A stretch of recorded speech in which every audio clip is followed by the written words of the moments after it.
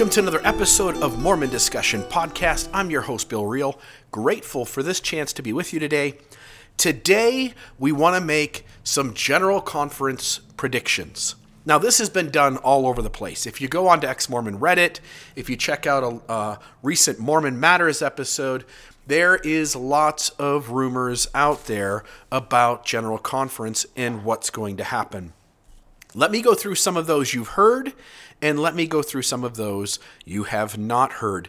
And while these may or may not happen, I am also going to share with you, in case they do occur, why I think they are happening. It's nice to say, like, we have a living prophet, and that living prophet talks face-to-face with Jesus, and then Jesus tells him what he'd like him to do inside the church and make what changes he needs to make.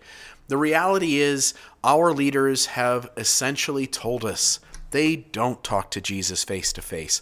But this is a big church, and this big church runs into issues. And when it runs into issues, it has to make shifts and changes in order to keep itself vibrant, right?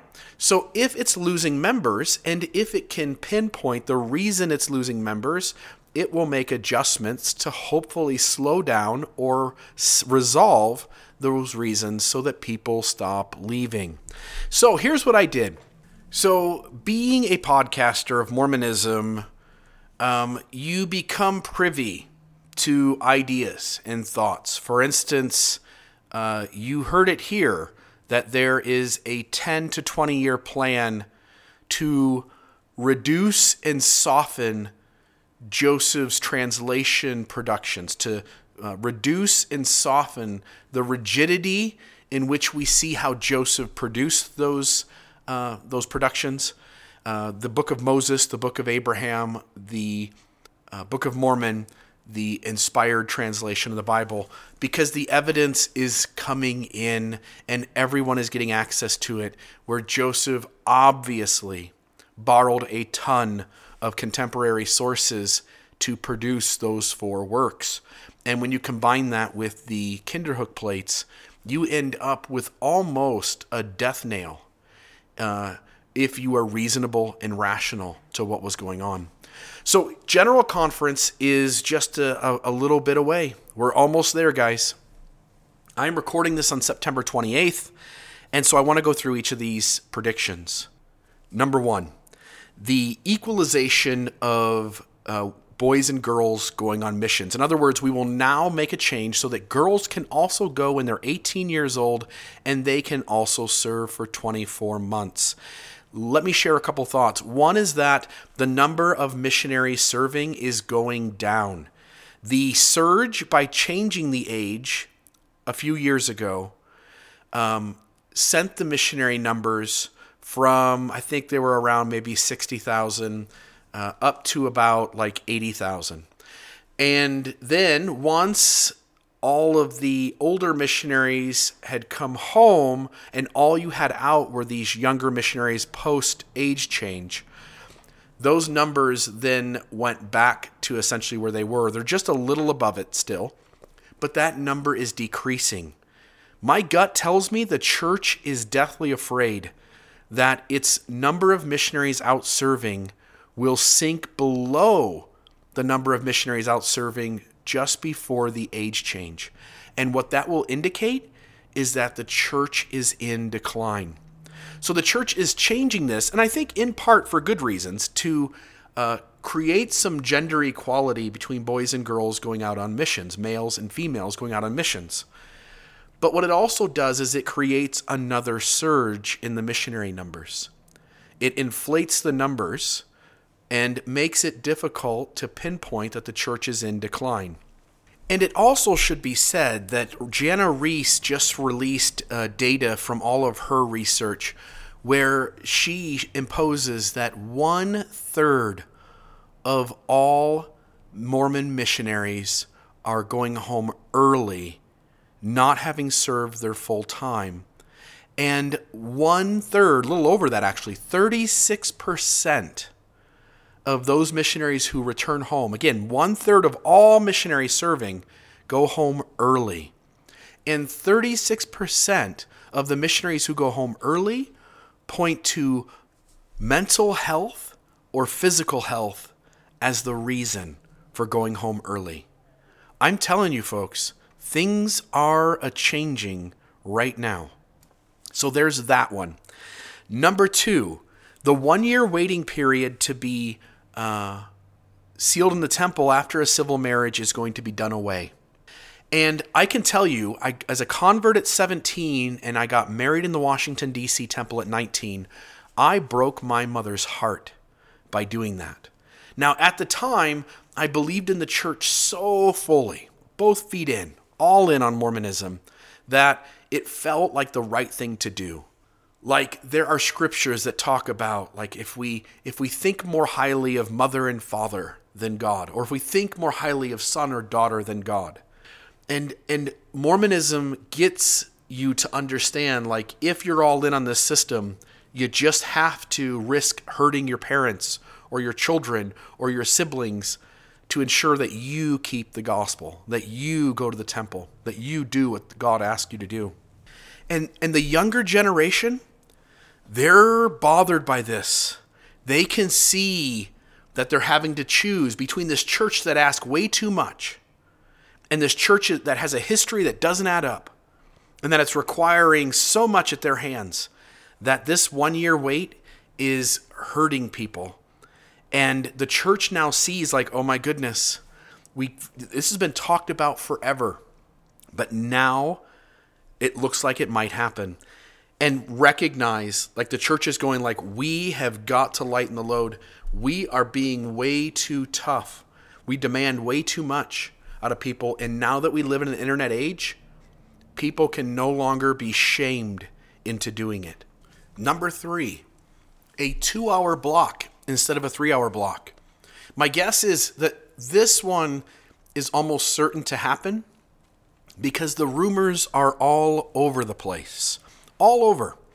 There are rumors that we are going to a 2-hour block.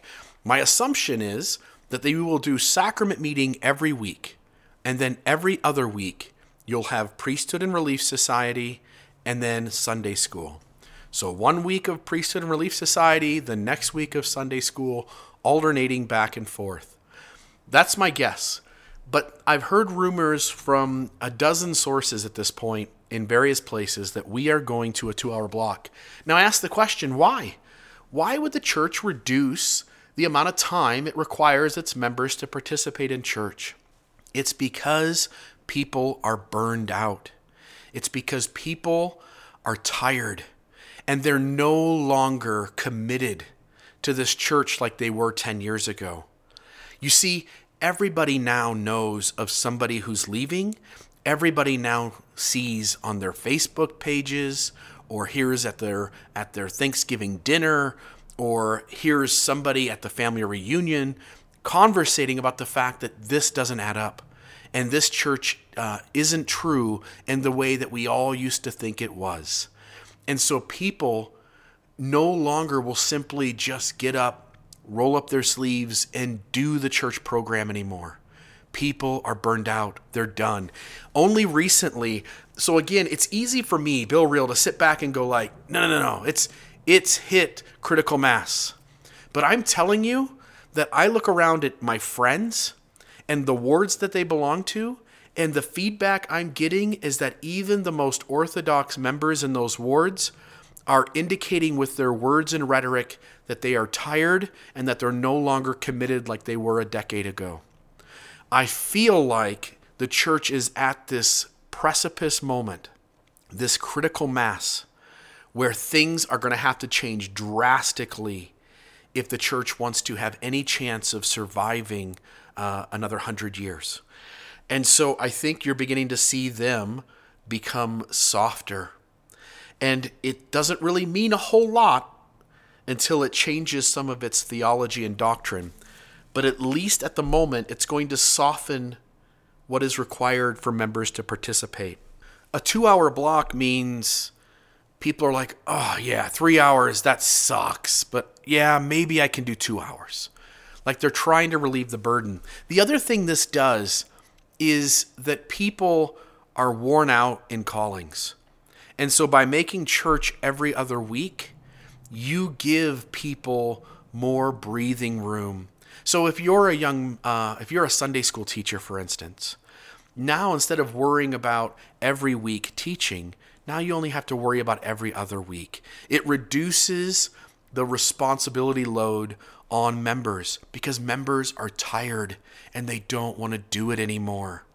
So the church senses like where our membership no longer toes the line like they used to. They no longer used to do whatever we ask them to do. Instead, now they get tired, they get fed up, and they stop doing these things. And so the church is reducing the workload. So by making a 2-hour block, it's not just about going to church for 2 hours rather than 3. It's about the fact that a lot of the callings in the church, people now don't have as much of a workload or as much responsibility. They can spread it out. They can take every other week off in terms of just letting their brain relax and not having to worry about whatever their calling in the church was. Number 4, now this one I don't necessarily think will happen, but I'm hearing rumors that the church will announce that garments are only required inside the temple. And this almost happened once before.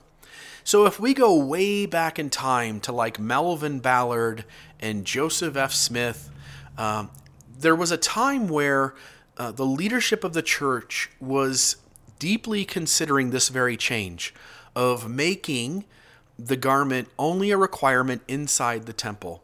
And one of the leaders in the church, Melvin Ballard, went home after these meetings and he told his wife, and he said, "You're not going to believe what we're talking about here. We're talking about reducing the requirement of the garment to being only required inside the temple. And I think it's going to happen. I'm pretty sure it's going to occur. It looks like we're going to do this." And so Melvin Ballard's wife gets together with another friend of hers, and they go out shopping at the underwear store. Now, I don't know where they go in the early 1900s. I have no idea where that was. I don't know if they went to the Piggly Wiggly or if they went to the general store or if they went to Macy's. I have no idea. But what I know is that they bought some underwear and they came home. And by the way, this story is found in Devery Anderson's book. It's titled The Development of LDS Temple Worship, 1846 to 2000, A Documentary History. And this story is found in there. So they come back with these underwear and they're all excited, like, yeah, I don't have to wear these one-piece garments with the flap in the back anymore. Now I can put on some really nice stuff that I feel beautiful in, stuff that I feel comfortable in. And the next day, Melvin Ballard goes to a leadership meeting, and Joseph F. Smith comes in and says, "No, I know we were just on the verge of doing that, but I've made the decision. We're not going to do that." And it's interesting, right? Like, can you imagine the disappointment in these women who went out and bought their underwear and now they can't wear them? So it looks like there are some rumors coming into me from a couple of sources that say that the church is going to actually now make this change, that they are going to make garments only required in terms of worthiness inside the temple. Now you can see this again. Look at our younger generation. They see some of Mormonism as ridiculous. They see some of Mormonism as not adding up, and our millennials are walking away. Elder Rasband passed along to the guy speaking in the leadership meeting that Mormon Leaks leaked maybe a year or two ago. There was a video leak of the leadership talking, and the guy up at the microphone speaking says, "Elder Rasband just handed me some data, says that 73% of our youth are inactive by the age of 21. That's what's happening in the church, guys. This thing is beginning to get fragile. This thing is beginning to crumble in places. And the church doesn't let that on with its rhetoric, but it is now seeing it to the point where it is making changes. By allowing our millennials to choose their own underwear seems to them to possibly be huge. Again, if this change happens, and again, I don't think it will. This seems like just too much for Mormonism to compromise. But recognize that if it occurs, think about the reasons why. The church is trying to make it easier for its millennial members to stay. And in order for millennial members to stay, the church has to be nicer to those who are different. It has to acknowledge in some way that its past narrative was false. And it has to lighten the load that it places on the members of the church so they don't get burned out. And every one of these changes I'm speaking about speaks to those three issues. So garments, only in the temple. Now, think about the repercussion of this, because you know how the church does things. The church will go silent in terms of telling one side of the members who no longer wear garments outside the temple, versus the other side of members, which are those who still think it's a unwritten order of things and see it as the higher standard of worthiness to continue wearing the garment outside the temple, right? And so now you're going to have this judgment from one side to the other. And the church, whenever these kinds of things happen, it goes silent. It doesn't address that stuff. It doesn't speak out on a regular basis and tell one side of the members not to judge the other side of the members, that there is no higher line of worthiness, no higher standard. And so what you'll be left with is the ethnocentric, judgmental Mormons will be wearing their garment all the time and judging with their words and actions the younger generation who says, I don't have to do that anymore. Number 5. A 1-hour temple endowment session. Currently, the endowment runs about an hour and 45 minutes. An hour and 45 minutes because of the video and then the signs and tokens and all the other covenants and promises we have to make. And the church realizes that, again, the younger generation is burned out. They don't want to be doing this. And so I don't know if this will happen, but let me throw out a guess. If it happens, my hunch is that your first time through will be the standard endowment. You will see the video, you'll do the normal procession of things, and it will last an hour and 45 minutes. There will be sessions that you have to set up for if you're going through for your first time. Now, once you go through for the first time, every time you come back, the average endowment session will only be 1 hour long, and it will remove all the movies, and it will essentially be you going through for your ancestor and receiving the signs and tokens and covenants for that ancestor. A 1 hour temple endowment, again, to reduce the load, the burden, the strain on members of the church. Now, for number 6. Number 6 is mundane. But what number 6 tells you is if my sources are accurate.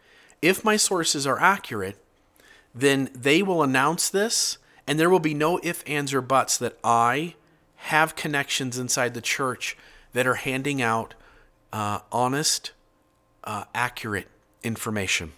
So number 6, the Salt Lake Temple will be closed for 5 years for a renovation. Again, this has nothing to do with anything other than this building is aged. It needs remodeling in order to ensure that this thing lasts far into the future. It has nothing to do with the messiness of Mormonism, but it is a litmus test, an indicator for if these other things are being talked about. The source from which I got the Salt Lake Temple will be closed for 5 years for renovation is the same source who gave me the other 5 predictions and said that these other 5 things have been discussed in meetings alongside the Salt Lake Temple being closed for 5 years for renovation. So you have 6 predictions for General Conference.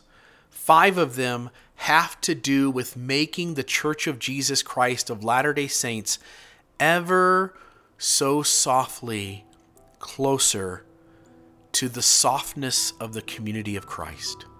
The church is beginning to let go of its rigidity and its dogma and the burden that it places on members.